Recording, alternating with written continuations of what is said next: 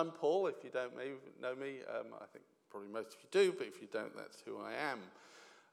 I have the privilege, and I will call it a privilege, of serving on the board of trustees.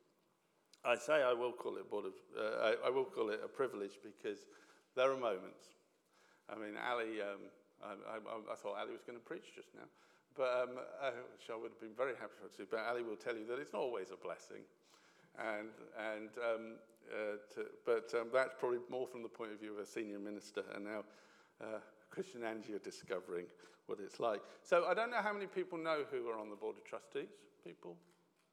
I'm going to embarrass them now. So clearly we have our two senior ministers. So we have Christian and Angie. Stand up, guys, even though everyone knows who you are. Look, Angie just did this kind of look, which was like, oh, do we have to?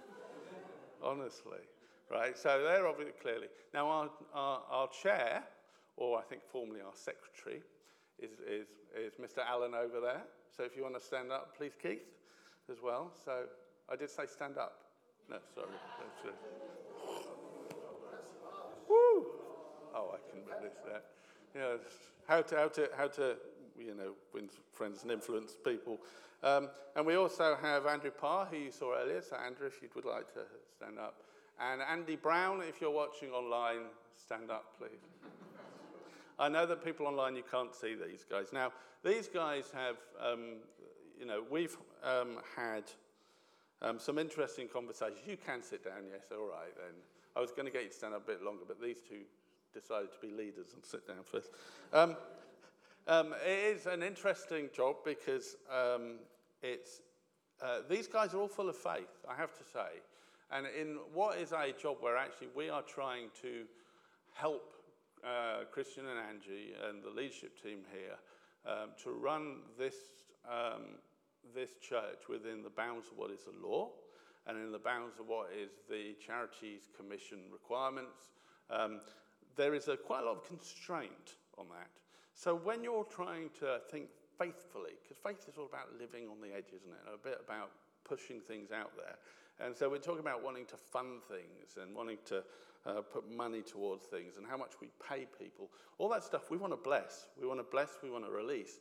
But on the other hand, we know that we've got the law and we've got the Charities Commission, all the other requirements that we have to demonstrate that we are managing and governing this church in a important way, in a correct way. And that actually creates quite a bit of a challenge sometimes. But it is rewarding, and some people have been serving on it for many years. And at Val Brown, I've got my phone and I didn't put it on silent, but she's just said, yes, Andy's online and he stood up. Thank you. Excellent. Love that. In Lanzarote, I'm presuming, or something like that. So yes, now the reason I talk about this is because we have been through challenging times recently, haven't we? Particularly around finances, and Ali talked a bit about the challenges. Her word that she brought, which was so timely, brilliant. Thank you, Ali. The pandemic. We've now got all the war in Ukraine and the inflation that goes with it, and it is challenging times. And we, as a board of trustees, we do try and set a budget. And when you see a budget and you see things challenging you as a church, you're thinking, we need to put in cushions because we expect giving to drop. But giving hasn't actually dropped. And that's down to you guys. That is down to you guys. You guys have continued to give faithfully. And I thank you from the bottom of our hearts for that on behalf of the trustees, on behalf of the leadership team. It's just such a blessing. There is a perception, it's often a bit odd to talk about money and stuff in church and giving, but it is a requirement. And we, just like any other organisation, need finances so that we can do the things that we can do. So we can put fates on and we can put events on and that we can honour and bless the people who serve in this church. Christian and Angie, without wishing to embarrass them now, of course they've taken up this role. Christian's given up his role in his job as a secondary school teacher, maths. You've never mentioned you teach maths before, ever, have you? just in case people didn't know. And, to take on this church, and I know I was talking to Christian last week, and he basically had all 7 days he was working. And we have to honour that. It's important we honour that. It's important that we as a church give them enough finances. Because they still got mortgages to pay, they still got kids to feed, all this sort of stuff. And actually, all that becomes a stress and a distraction. And when what we want is to release them to enjoy all the wonderful things of leading a church like this. And it is wonderful, isn't it? You love it. You love it. It is. It's wonderful. So, so it's important that we think about these things. So, we're going to be talking today about money. We're going to be talking today about giving. The thing I want to say is, while I will be talking about giving in the context of finances, that there are obviously other ways to give, aren't there? You can give of your time, you can give of your resources, you can give of your energy, you can give of your emotions, you can care for people, help lift people up, all this kind of stuff. All of which is important to God. And when God talks about giving, those are all things that God is referring to. But I want to kind of focus a bit about money, because Jesus talks more about money probably than any other subject. He says things around, you cannot serve God and money alone. And he makes two main points by talking about money. One is that it's the biggest challenge for his lordship in our life. That's the first thing. Okay, so if there's going to be something that kind of supplants him in our hearts, it's most likely to be money. So that's the first thing that Jesus talks about. And the second thing that he talks about is about that money is a key part of our lives. There's a lot of scripture about the fact that people, the poor need gifts, they need charity, that money is actually something that is part and parcel of what, even though we kind of think of it as a man-made thing, God recognizes it as part and a necessary part of his kingdom in terms of its operation, because that's the way the world worked. Even to the extent that money was given and put aside so you could pay for the building of the tabernacle. You've got a bunch of nomads in the wilderness who are building this tent thing, and yet they still talked about there was still provision to be able to pay the people to be able to make this thing and to carve all these wonderful things that they put in this tent in the middle of nowhere. So it's very much part and parcel of God's mind that he knows that's the reality of how we work. So it can sometimes feel a bit awkward, can sometimes feel a bit challenging talking about money. We do know that there's lots of jokes out there around church and money and offering baskets, but it is, I won't call it a necessary evil in church, but it does have an element where it can feel a bit like that. So we felt it was a good time. We haven't talked about giving for a while, so we felt it was right now to just remind you about some of the scriptural requirements around giving. So I'm going to start. I like that. I feel like I want Christmas to come around again. We're going to talk about this next slide, if we go up, Chris, first. This is the cross. We're going to start with this. All right. Everything should start with the cross. John 3:16 says, "For God so loved the world that he gave his only son." Bit of audience participation. He gave his only son. Jesus said he came to give life and life in abundance. And then when Jesus went to heaven, he said, wait, the Spirit of God, the Spirit of Jesus, the Spirit that is like me, God will give that and pour it out so that people can dream dreams and prophesy and all this sort of stuff. The Father, Son, and Holy Spirit are all involved all the time in giving abundantly. I mean, the cross is the ultimate example of giving. So do we think that God is a generous God? God has set the benchmark for giving. And we surely want to become more like him. So we want to focus our attention on that as being a key part of his character, that we want to be generous-hearted and we want to be people that are prepared to give like he does.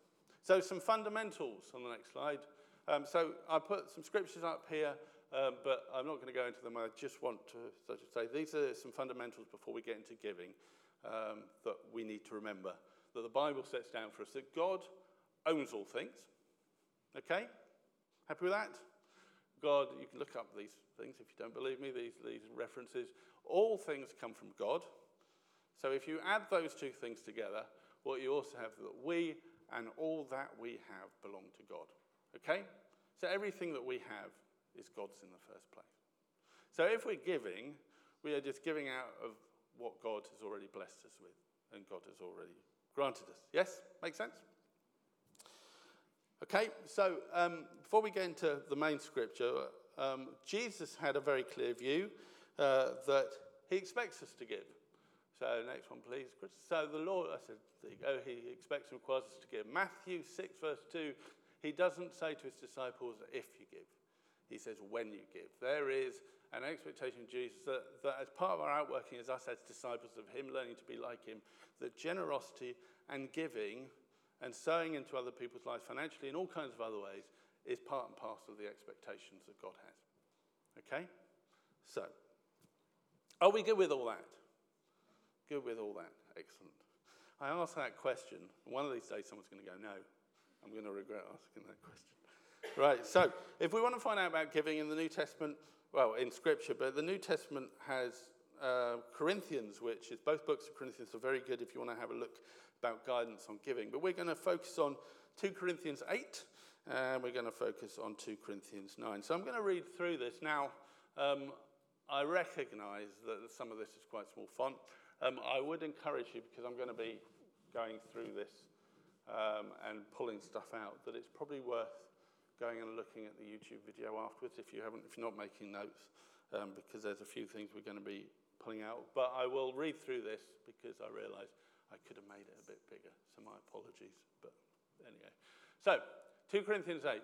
So we're going to start with this, and then I'm going to just shift across to 2 Corinthians 9 as well, just for a bit. But it's not all the verses, it's just chunks from within them. So, now I want you to know, dear brothers and sisters, what God in his kindness has done through the churches in Macedonia. They are being tested by many troubles, and they are very poor, but they are also filled with abundant joy, which has overflowed in rich generosity. For I can testify that they gave not only what they could afford, but far more. And they did it of their own free will. They begged us again and again for the privilege of sharing in the gift for the believers in Jerusalem. They even did more than we had hoped, for their first action was to give themselves to the Lord and to us. If you read in most translations, it will say to the Lord and then to us, just as God wanted them to do. So we have urged Titus, who encouraged your giving in the first place, to return to you and encourage you to finish this ministry of giving. Since you excel in so many ways in your faith, your gifted speakers, your knowledge, your enthusiasm, and your love for us, I want you to excel also in the gracious act of giving. I'm not commanding you to do this, but I am testing how genuine your love is by comparing it with the eagerness of other churches. You know the generous grace of our Lord Jesus Christ.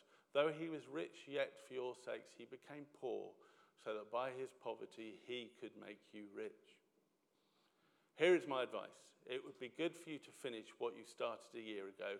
Last year you were the first who wanted to give, and you were the first to begin doing it. Now you should finish what you started. Let the eagerness you showed in the beginning be matched now by your giving. Give in proportion to what you have. Whatever you give is acceptable if you give it eagerly, and give it according to what you have, not what you don't have. Of course, I don't mean your giving should make life easy for others and hard for yourselves. I only mean that there should be some equality. Right now you have plenty and can help those who are in need. Later, they will have plenty and can share with you when you need it. In this way, things will be equal. As the scripture says, those who gathered a lot had nothing left over, and those who gathered only a little had enough. So we're going to go on to the 2 Corinthians 1 now, Chris. I want it to be a willing gift, not one given grudgingly. So this is the same conversation. Paul puts in a little bit about Titus stuff in between, and then he comes back to the giving point here. So I want it to be a willing gift, not one given grudgingly. Remember this, a farmer who plants only a few seeds will get a small crop, but the one who plants generously will get a generous crop. You must each decide in your heart how much to give. And don't give reluctantly or in response to pressure, for God loves a person who gives cheerfully. And God will generously provide all you need. Then you will also have everything you need and plenty left over to share with others. As the scriptures say, they share freely and give generously to the poor. Their good deeds will be remembered forever. For God is the one who provides seed for the farmer and then bread to eat. In the same way, he will provide and increase your resources and then produce a great harvest of generosity in you. Amen? Good stuff. It's a very clear message that Paul is giving the church in Corinth there, and one that I almost feel like he's done the preaching for me, so I can go and sit down. No, I can't. So the first thing I want to bring out comes out of verse 5. So I'm going to ask Chris just to go back to verse 5 in the first section, which is, it said, they did even more than we had hoped, for their first action was to give themselves to the Lord, and as I say, most translations say, and then to us, just as God wanted them to do. Our giving must always start as giving to the Lord. We've just talked about the cross. We've just talked about what God has given to us. And God talks about, in the Gospels, Jesus talks about, where people will say, when have I robbed you?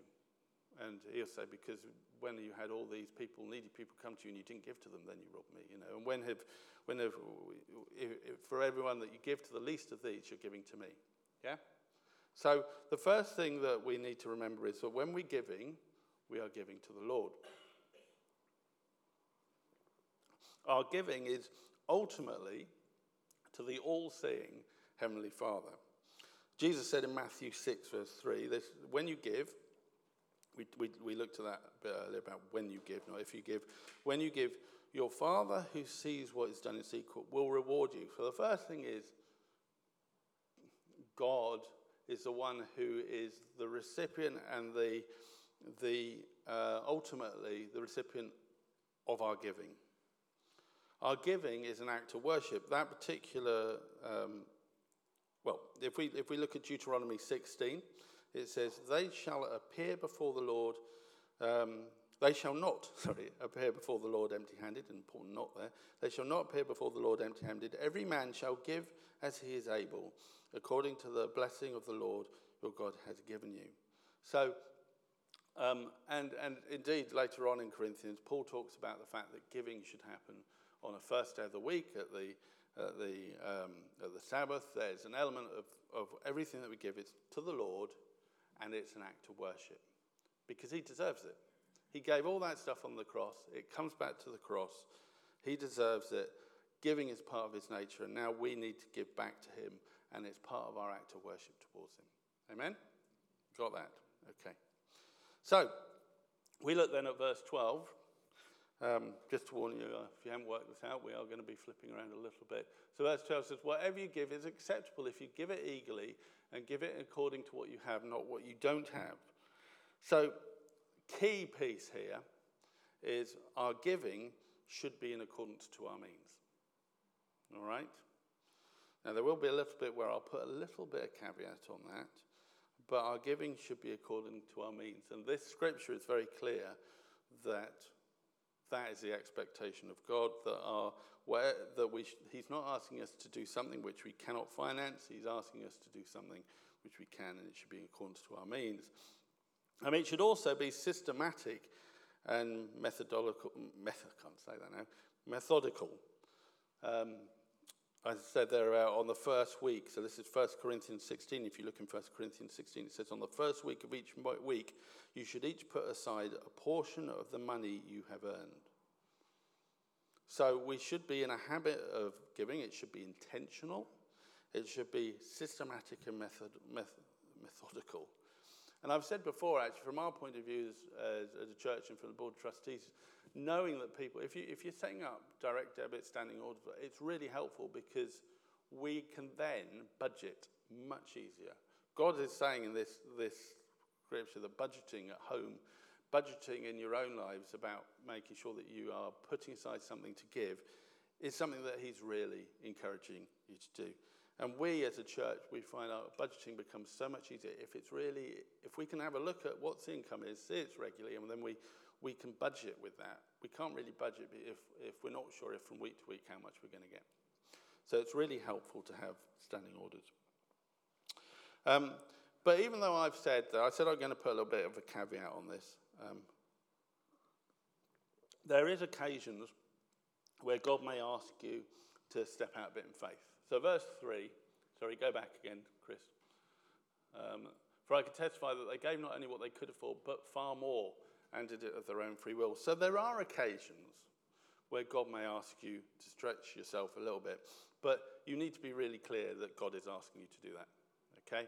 The thing about faith, and God wants us to do everything in faith, the thing about faith is if we just do what we can just do in the natural, it's not really faith, is it?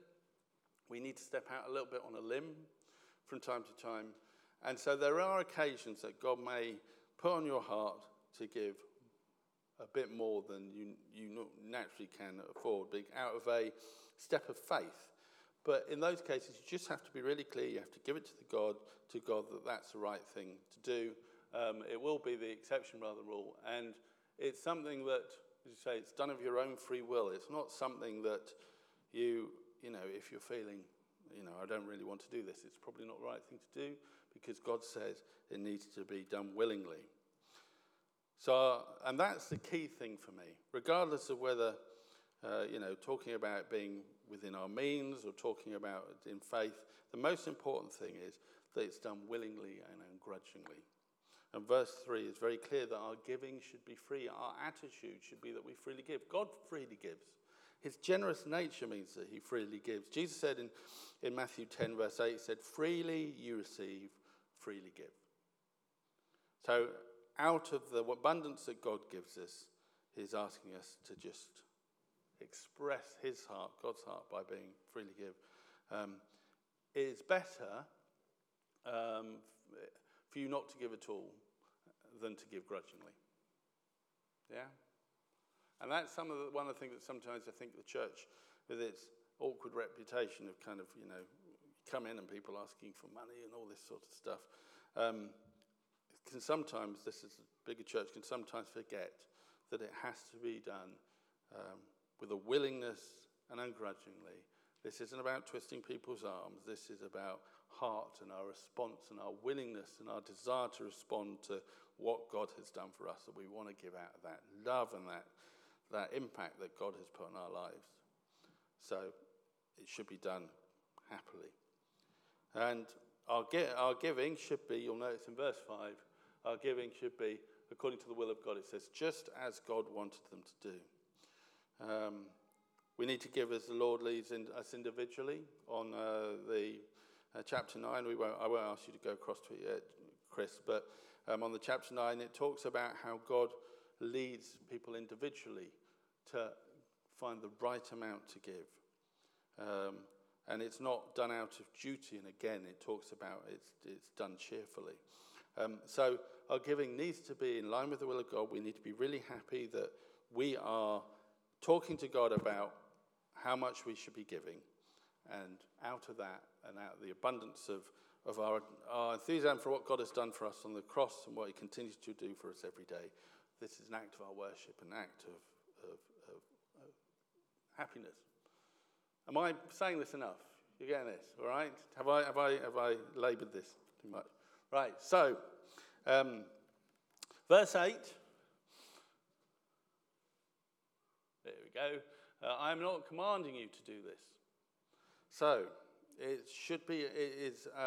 we should give it a privilege. It's not merely as a duty. Verse 2 talked about the fact that, in the previous slide, talked about the fact that the Macedonians had so much joy in their giving. Their giving was a source of abundant joy. And so there should be great joy in giving to God.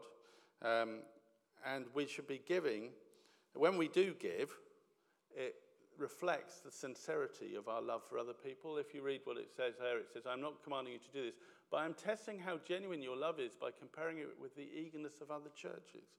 There is an element by how we give reflects our hearts, and it reflects our sincerity of our love towards other people.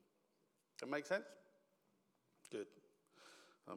So, we've talked about the fact that it needs to be within our means. We've talked about the fact that it's a privilege. We've talked about the fact that it should be something that is done joyfully.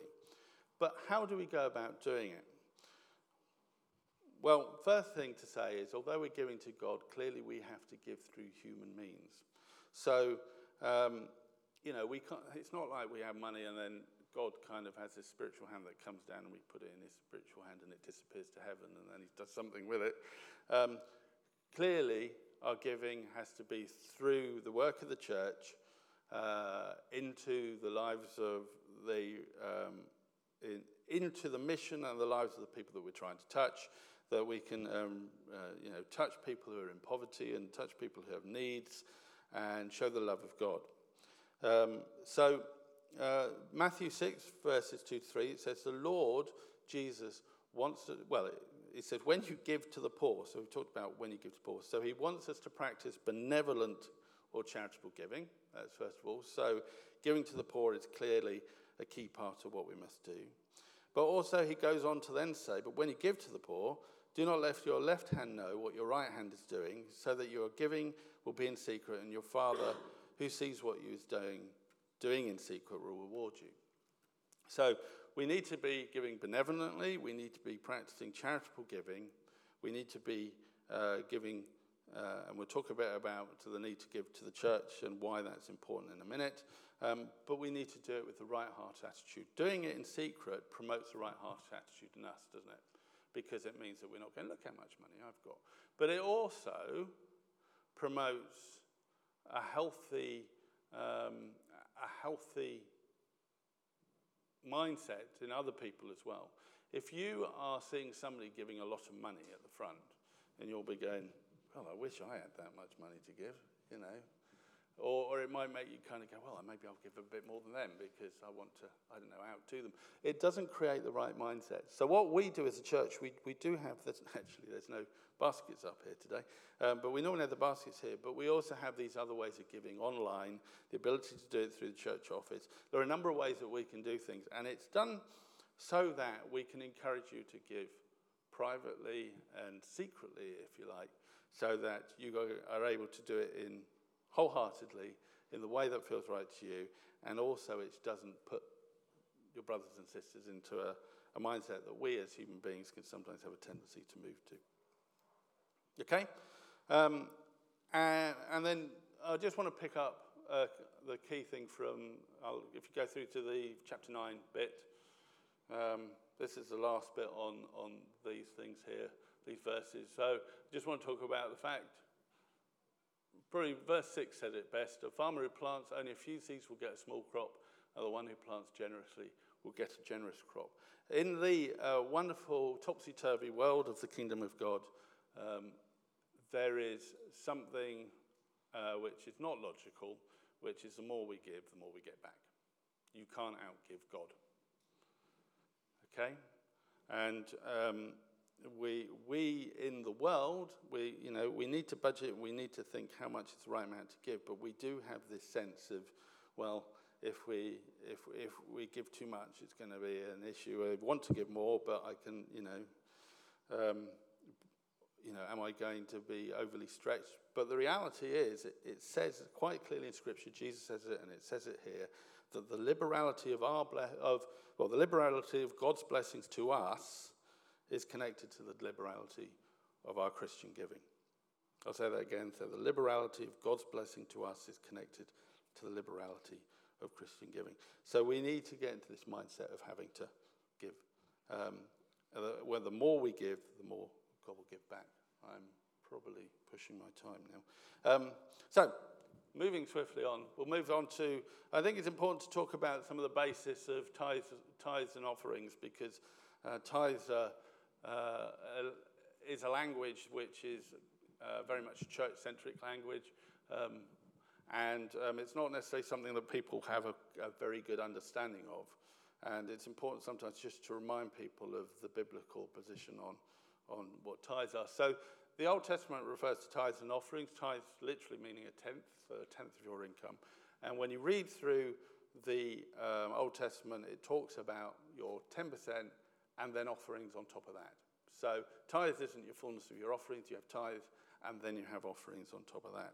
It comes from Abraham's coming across this person, Melchizedek, who, as we understand it, was a priest of the Most High, it says there.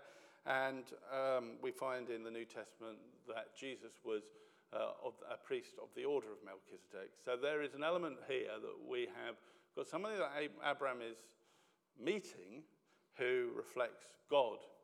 And he has this very clear response that blessed be Abraham, God of Most High, creator of heaven and earth. Praise be to God Most High, who delivered your enemies into your hand. That's what Melchizedek said. And Abraham responded by giving him a tenth of everything. Now, there is a whole kind of theological thing around this where you get people talking about, is this part of the law? Isn't it part of the law? I would suggest that it probably actually isn't important. But either way, it's worth bearing in mind that even though this was pre-Mosaic law, that Genesis 26, this is God speaking to Jacob. It says, Abraham obeyed me and kept my charge, my commandments, my statutes, and my law. Statutes are written laws.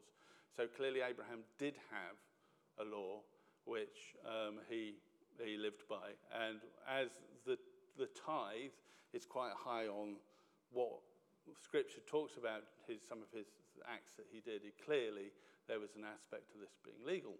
But he didn't do it out of a legalistic response. He did it out of a heart response. Yeah? So the whole essence of tithe and where it comes from anyway comes out of a heart response rather than a legalistic response. And then when you look at what Jesus said, Jesus stood by the concept of tithing. He said, this is in Luke 11, he said, what sorrows await you, Pharisees, for you are careful to tithe even the tiniest income from your herb garden, but you ignore justice and love of God. You should tithe, yes, but do not neglect the more important things. So Jesus was very clear that tithing was an expectation. So where does that leave us in terms of the New Testament? Could we live by grace?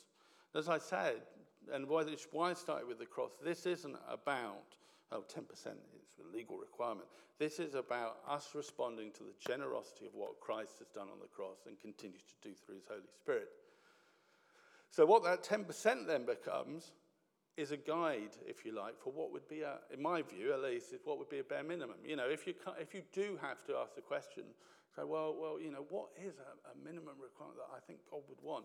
Well, he's kind of set down this 10% as being a kind of guide to us around what we should expect as a minimum. And some people tithe more than 10%. Some people double tithe. Some people, and I'm not suggesting you do this unless God clearly tells you to, but you know, there are people who tithe 90%, which I know, mad, but you know, and God has blessed them through it. And you will find people, you can talk, I know people talk from the front about people who have given a certain amount of money and it hasn't, for instance, been quite 10%. And they think, oh, I really ought to give a 10%. So they've upped it, knowing that it could be a challenge on their finances. And time again, you'll hear testimonies from people who did that. And by the end of the month, their bank balances have been better than they were when they didn't tithe. It's this example of giving, and God gives you back more. Now, I want to be very careful as I come to the end of this, that I've given you loads of information there, and I've tried to give you the heart of God in terms of giving, but I want to emphasize grace towards people here as well. So I know that I'm in a privileged position because I have a good job and all this sort of stuff. Not everybody does. And for lots of people, it is a struggle to make ends meet.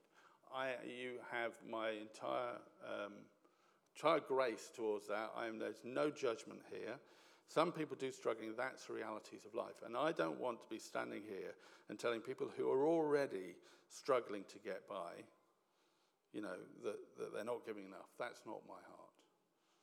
I'm just trying to set out some biblical principles around what God says is good standard by which to live your life. But the Bible is very clear. The Bible is clear. There is no condemnation in Christ Jesus.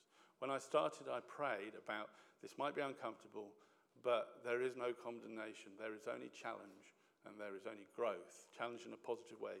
Our Father in heaven wants us as kids to grow. He doesn't want us to get overwhelmed with the stress of life. He wants us to trust in him. And so this is not about, if you're not meeting these standards, don't condemn yourself, because there is no condemnation. But pray about it. Talk to God. Ask him how much in your heart he wants you to give.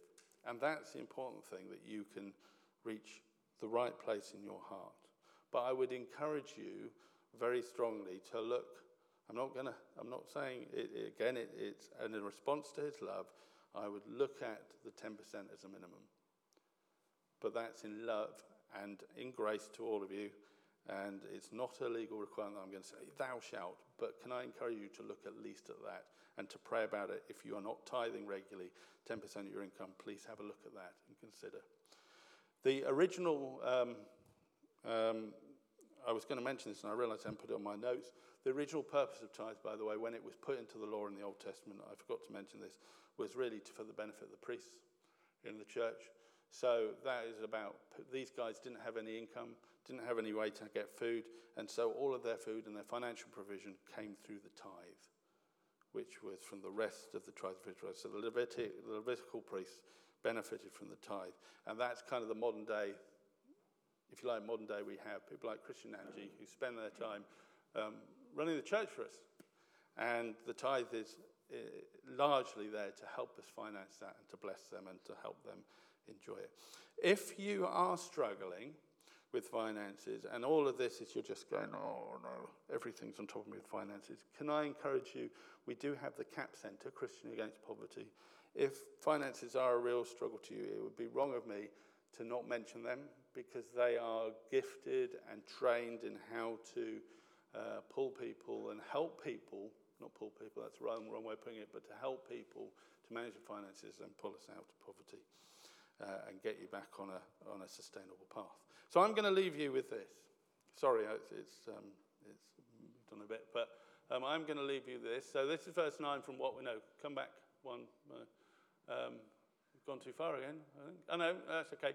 So this is the end of this. I'll just read through this, but this for me is a fantastic piece of scripture. This is how giving ends up. Yes, you will be enriched in every way so that you can always be generous. And when we take your gifts to those who need them, they will thank God. So 2 good things will result from your ministry of giving. The needs of the believers will be met, and they will be joyfully express their thanks to God. As a result of your ministry, they will give glory to God, for your generosity to them and to all believers will prove that you are obedient to the good news of Christ. And they will pray for you with a deep affection because of the overflowing grace God has for you. Thank God for this gift too wonderful for words. Isn't that amazing? Though what we're saying here is that if you give, there's a scripture, isn't there? Nobody puts a light in under a table. They put it on a stand. It gives light to everyone in the house so that people see your good deeds, but they don't give you praise. They give praise to your Father that is in heaven. Your giving, that will result in people thanking God and praising God. I love that. That's so cool. And it says there that they will also find a deep affection in praying. When you give to people who are believers, the response in that is that people will pray more ardently for you because they appreciate you. You're sharing in love with them, and you have sacrificed something of your own finances to help them. So I love that. I wanted to leave you with that. Final slide. So it's not about legalism. It's about love, passion, and generosity. God's love, passion, and generosity, and us reflecting that. You can't outgive God. Amen?